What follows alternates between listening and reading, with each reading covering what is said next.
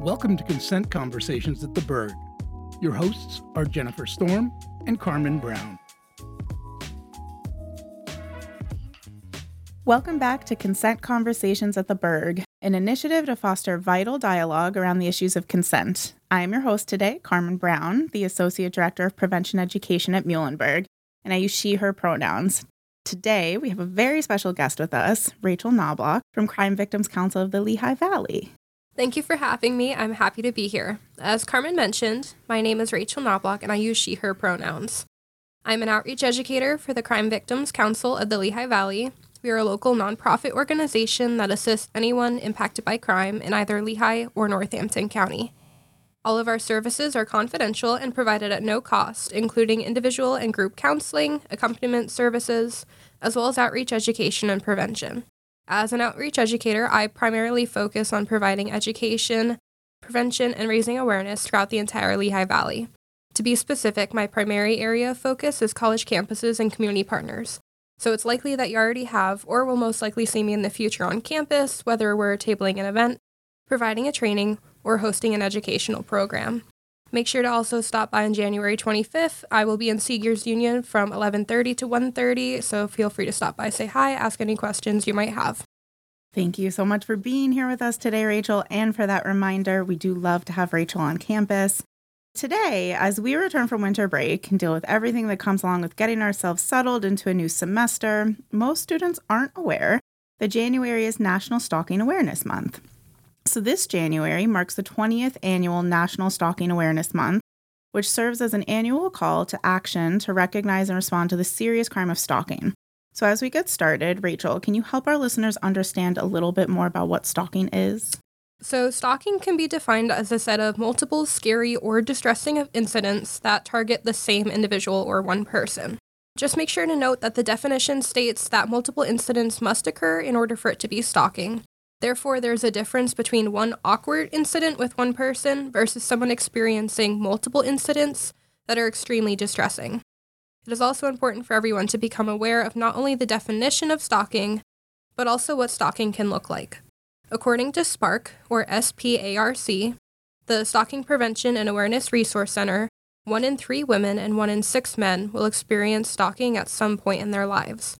However, many of these cases sadly go unreported because victims often believe it's more of a personal matter that will never be taken seriously. I appreciate you providing us with the definition of stalking being something that is multiple incidents and not just a one-time thing.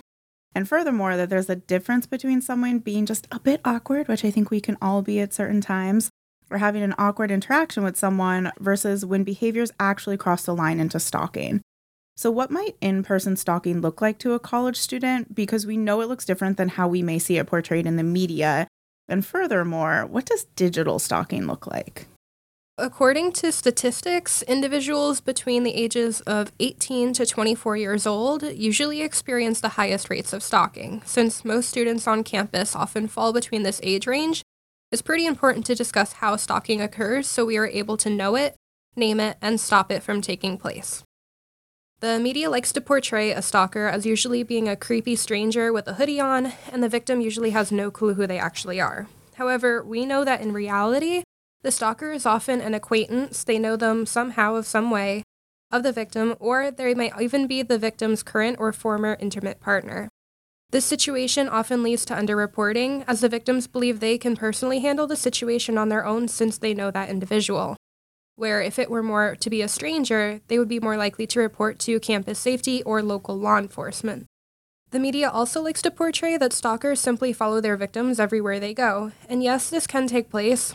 However, technology has become a very useful tool for stalkers, as well as most victims have reported receiving unwanted text or phone calls, as well as receiving gifts or letters being sent to them.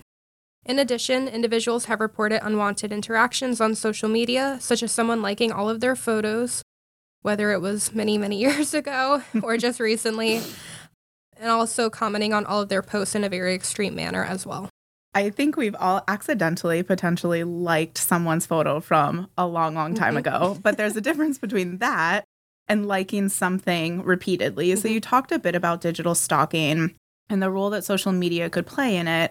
However, I know there's also a lot of opportunity for individuals to cause harm when it comes to technology, just generally, and we cannot function in today's society without any type of technology.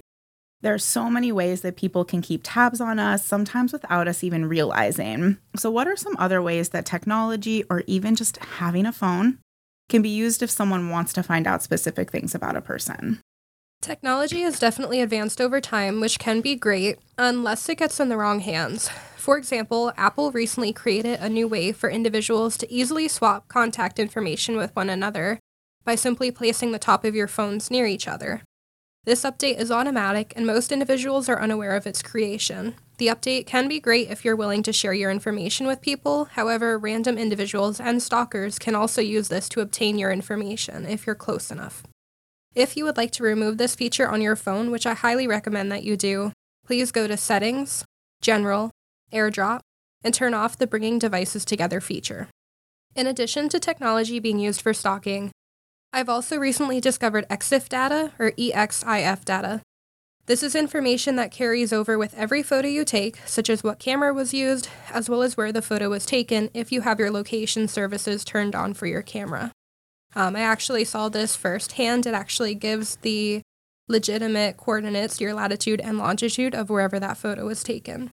This information is transferred over with every photo, whether it is texted to somebody or uploaded on social media.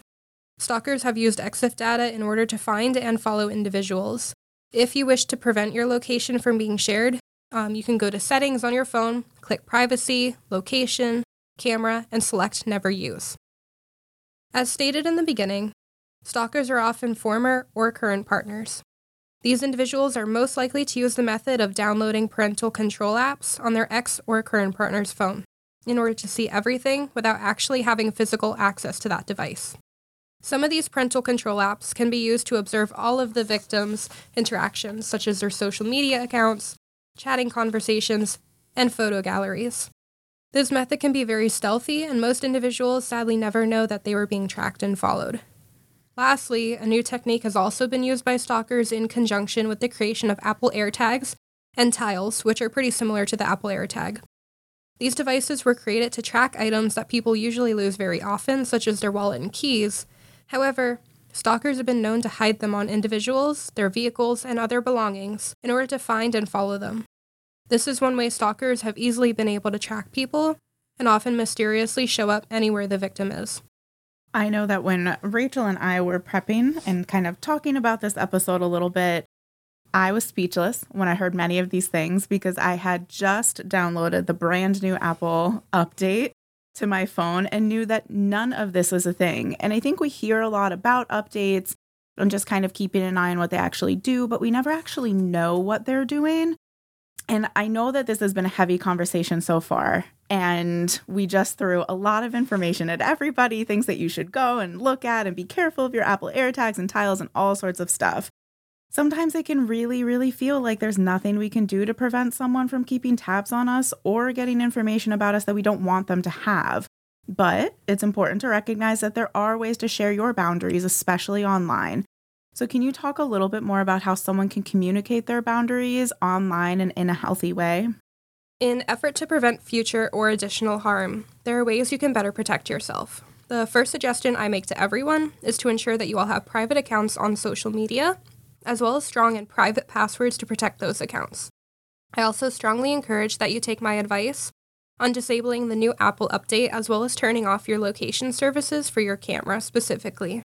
If you find yourself in an uncomfortable situation online, you can also easily block individuals, and they will no longer be able to view or contact that social media account. You can also block them from any unwanted phone calls and messages on your devices as well. So essentially, while phones and technology in general kind of put us in harm's way, they also provide a lot of options for us to be able to put boundaries into place in a healthy way, to block people, to make things private, to really make sure that our information is shared with the people that we want it to be shared with. So before we sign off for today, one last thing we want to discuss is that sometimes, no matter what we try, how many boundaries we put in place, how many times we may block someone, other people just don't get it. What advice would you give students on what to do if they find themselves in a situation like that? And what are the resources that are available to them? So if anyone is looking for advice right now and they're finding themselves in a situation, please feel free to give us a call. We'd be more than happy to help you out. Here's also some tips, too, that you can hopefully protect yourself as well in the meantime. If you are being followed in person and someone always seems to be exactly where you are, you can try to vary your routine if possible. For example, if you go to the gym every morning before work, maybe try going at a different time. In addition, while on campus and your stalker is also on campus, you can also try to talk to your advisor or staff faculty to hopefully change your housing or class schedule to get you away from the threat.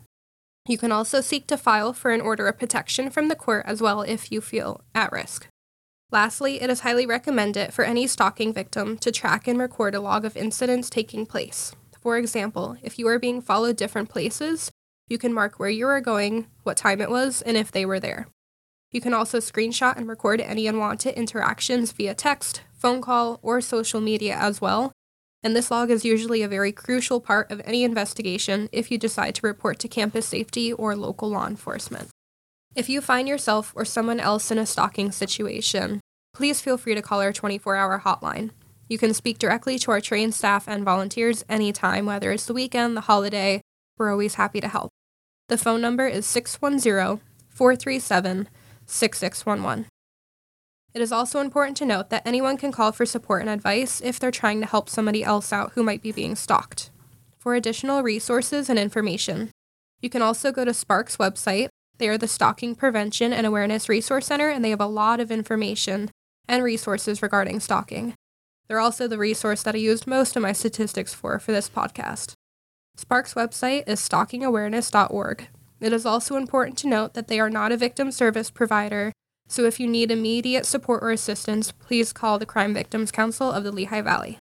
You can also, of course, contact campus safety. You can contact myself with prevention education. You can contact Jen Storm, the Director of Equity in Title IX.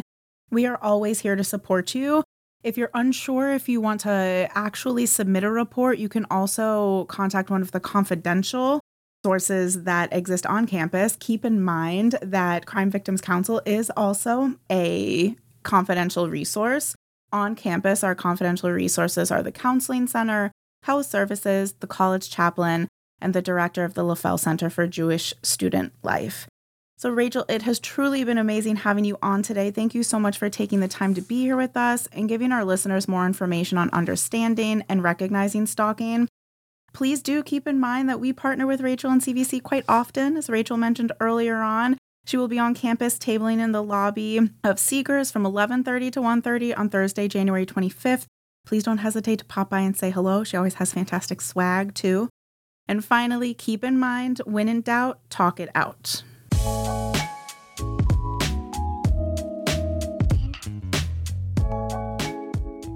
Consent Conversations at the Berg is a production of Muhlenberg College, the Office of Equity in Title IX, the Department of Prevention Education, and WMUH Allentown.